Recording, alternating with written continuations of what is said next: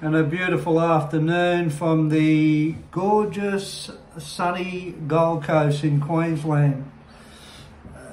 Excuse the sweat on the sweater. I've just come back from the gym, and while I was down there I had a little message or an epiphany that comes to me from the source or wherever out there or here. And it told me to have a little yarn about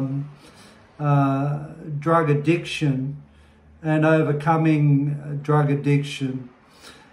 Well, I don't know if you do know, but if you've watched other stuff on YouTube, you'll know by now that I've had a big part of my life in addiction.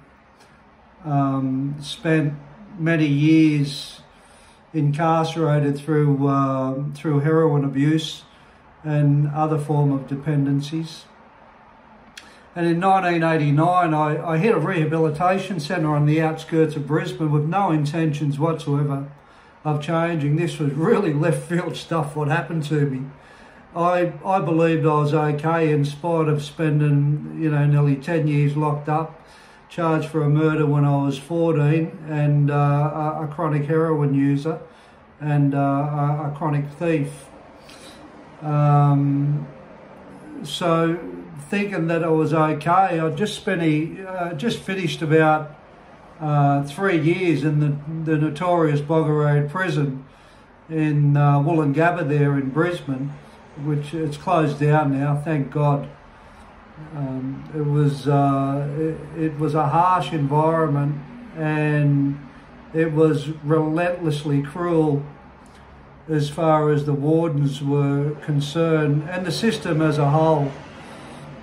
So I finished this sentence, and I had 100 charges I had to go back to court for, which the Director of Public Prosecutions was struggling in respect to jurisdiction problems. They were unsure if these charges should be heard in the District Court or the Supreme Court, and they were bouncing between both mediums for 3 years. And as I said, this sentence expired, and I was going to go back under remand. So I didn't want to go back under remand, so I went up to a so-called jail lawyer, which I've always found interesting, considering most of them have spent a long time in jail with all their law books.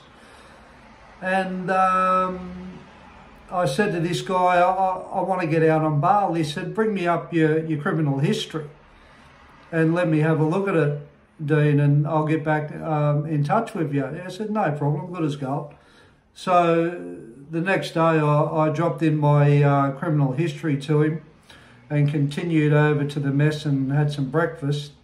And that afternoon, when I was going back to the mess for dinner, he called me up to the fence, and he was rubbing his chin like this, going, you know, Dean, there's a lot of photo appears on this criminal history here, the form, Dean.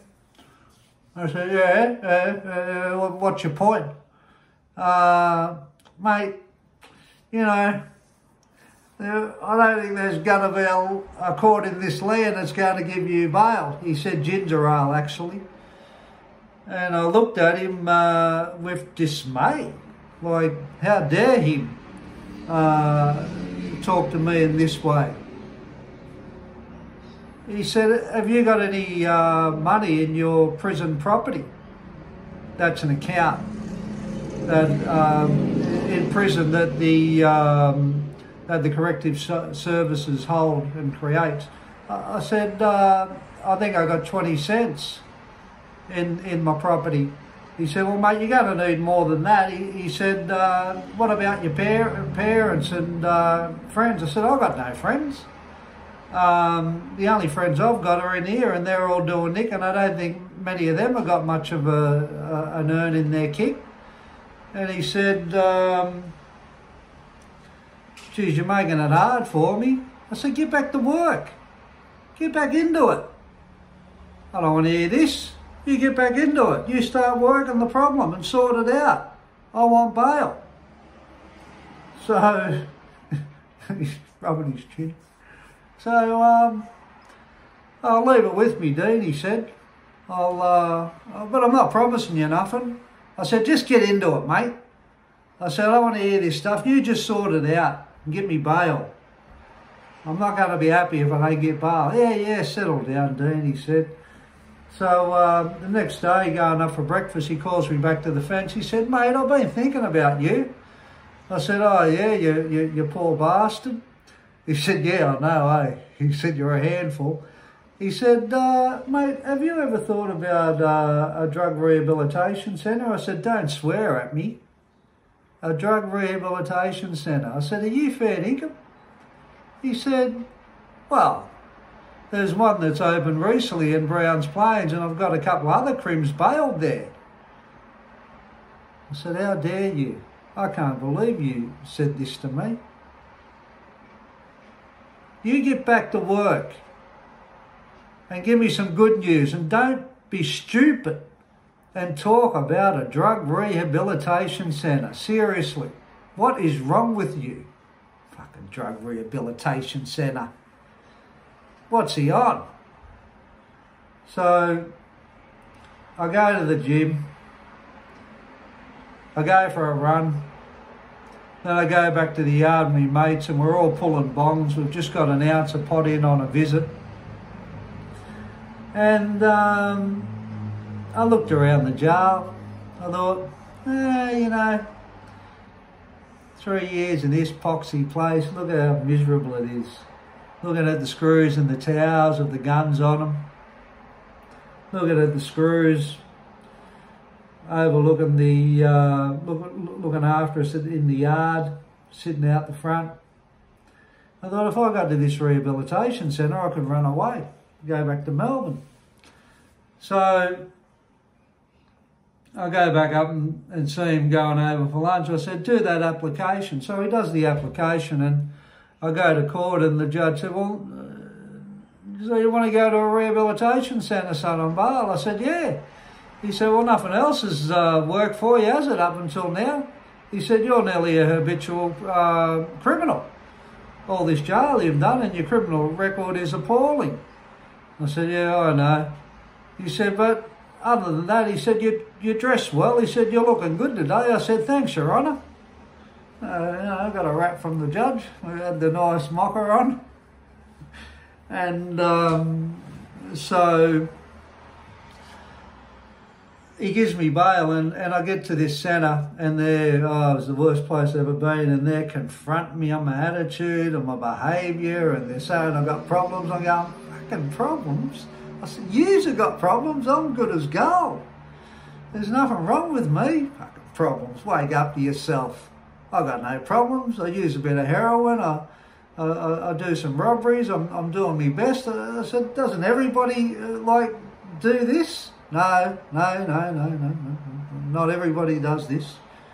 You're a very sick individual, Dean." Fucking sick individual, wake up to yourself. You got problems. I said, "My only problem is that I use heroin. Heroin's my problem." No, it's not, Dean. No. Heroin is not your problem. You're the problem. Wake up to yourself. Problems. Sooner I get out of this place, the better, I was thinking. Anyway, this confrontation went on and on and on and on and on and on. Sun up to sun down, and finally one day I just friggin' cracked. I had so much pressure built up me. I couldn't deal with the pressure. I couldn't bash them because I was organising to knock the minivan off with a couple of other blokes to go back to Melbourne. But, that didn't come into fruition at this point in stage. But anyway, I couldn't bash them. I couldn't attack them. Because if I did that, there was a cardinal rule. I'd be sent back to jail. So it's pressure. And I'm not releasing it. And they wouldn't have let me go to the gym. How dare them? I went off my head when they said I couldn't train, because that used to be a good thing I used to do to release pressure and energy. No, they wanted me to deal with all this stuff that I couldn't deal with, and it was pressure. And one day I broke and I cracked and I went off my friggin' head. Punching trees, throwing shovels into paddocks, throwing picks in the paddocks, kicking cars, and I broke down and I cried, and I cried and cried and cried and cried and cried. And I cried for about 4 hours, and after it I felt really good, I felt really light. I had a sleep, and I woke up, I slept for over 24 hours, and the next day I woke up, I was feeling really light on my feet from all the emotion that had got out of me from the outburst. And one of my peers said, how you feeling, dude? I said, light. No, I'm feeling good. I'm not even feeling self-conscious. I'm not even thinking what people are thinking of me. He said, welcome to vulnerability. I said, if this is vulnerability, I'm never going to leave it. And that was it. And I started applying myself to the program, and I realised everything they were saying to me was true.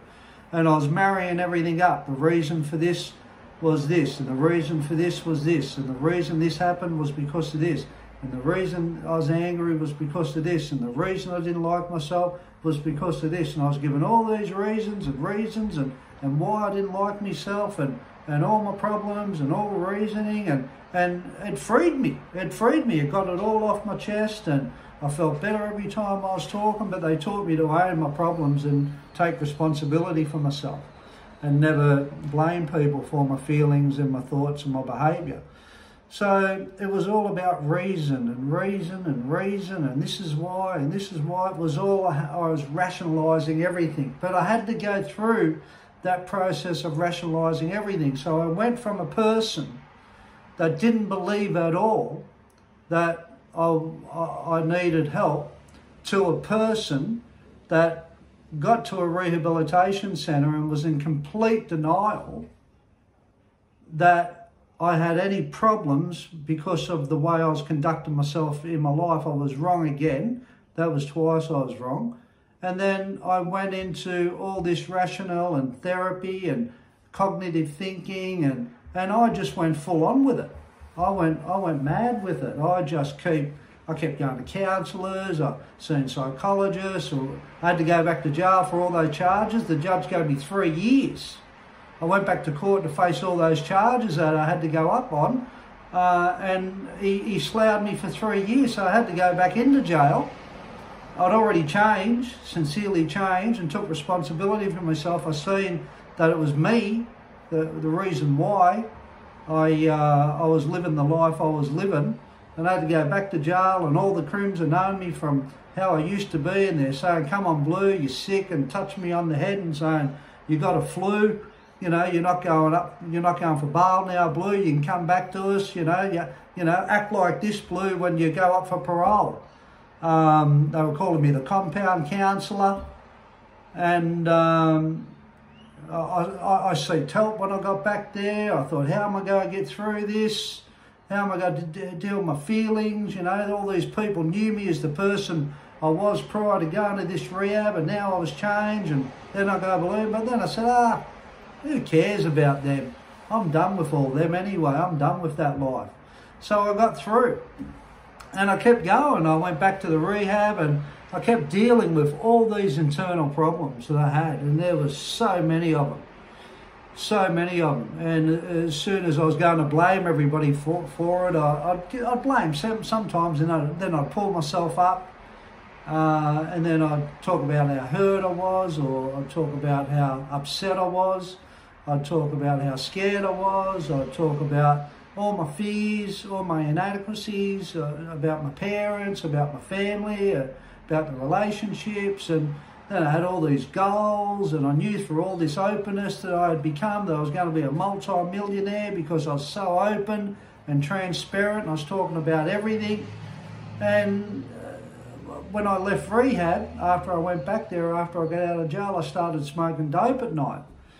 And then I'd stop smoking dope, and then I'd start smoking dope again, and as the years rolled on, I started drinking red wine, and then I'd start having speed on the weekend, and that rolled on, and I was always smoking dope and going off it, and always had other addictions like porn addictions and prostitute addictions during that, and And I was always questioning it and stopping it and going, help me, and I don't want to do this anymore. But I wasn't going to the extremes I used to go, And I was very wealthy. I became extremely wealthy, so I had a lot of money.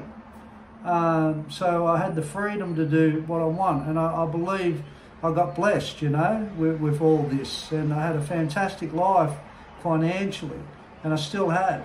And but it's taken since rehab, all my addictions through my life since say 1991 till about a year ago, where I stopped everything. And oh my God, the clarity that I've got today from not stopping anything. I don't even have any struggles in my mind. I don't have any voices in my head anymore. When I was using pot, going on and off, and other dependencies, I was split myself because there was a part of me that didn't want to do it. But it wasn't my time, It wasn't my time to stop things at that point in stage. But now, I'm really in the spirit, and I'm really just in me. And one thing I've learned all the way through this, I remember when I used to take speed sometimes, and I'd sit there and I'd ask myself the question, why do I feel so good and so high, and I feel so great like this? Why can't I be like this without it? And what I've realised over the last year is that I couldn't handle myself. I couldn't handle my feelings. I couldn't handle the spirit. And that's what I've realised now. And that's the message I've got to tell people. With drug addiction, you can be in denial, you can rationalise it, and you need all that stuff that I talked about. You need it all. You need it all to get to here, Well, anyway, this is for me anyway. And now I can finally handle the spirit. I can finally handle it. I can handle not wanting to get out of it. I can handle being connected to the world, to the community, to people. There's no separation in me. There's no separation. All those years in jail, it created a big separation in me that I struggled with for years and years and years. It took me years to get over that. But there's no separation whatsoever. So I'm just in one pure spirit. And you can get to this. You can get to this through drug recovery. You can get to a point where you don't rationalise things anymore. You can get to a point where you talk about all your feelings and all your problems and come out of that. But you've got to take responsibility for yourself. I really believe that. You've got to take responsibility in drug recovery to do that, to arrive at the next level. And I believe this is the next level of ultimate freedom, where I don't need anything. I don't want anything to disrespect this energy. It's so important, and it's so special. The energy that runs through all of us is just uniquely, enormously beautiful. If you want the best in life, well, that spirit is the best, and that's what gives you that energy to want the best. Or if you want love, that spirit gives you that energy for love. Or if you're affectionate, or you want a beautiful, if you feel like you want beautiful partners, well, that energy gives you those feelings for that. It doesn't come from you. It comes from the energy source that's here. And everybody's plugged into it. You think it comes from you, but it doesn't. It's like air. You don't own air. It's not yours. So when you want things in life, or when when you struggle, it's probably because you don't realise that you're not really plugged into the energy source to understand it, that it's not yours. And as soon as you try and own it and attach yourself to it, it doesn't like it. It kind of doesn't work that way. It works when you can understand that it's universal. It's absolutely universal. And if the timing's right, you'll be able to fall into it. But anything that you want, or even in struggle, it's going against that. And my advice is get to know this energy. Really, that is paramount, I believe, to get to know the energy source that operates you. It's like petrol. You can't run a car without petrol.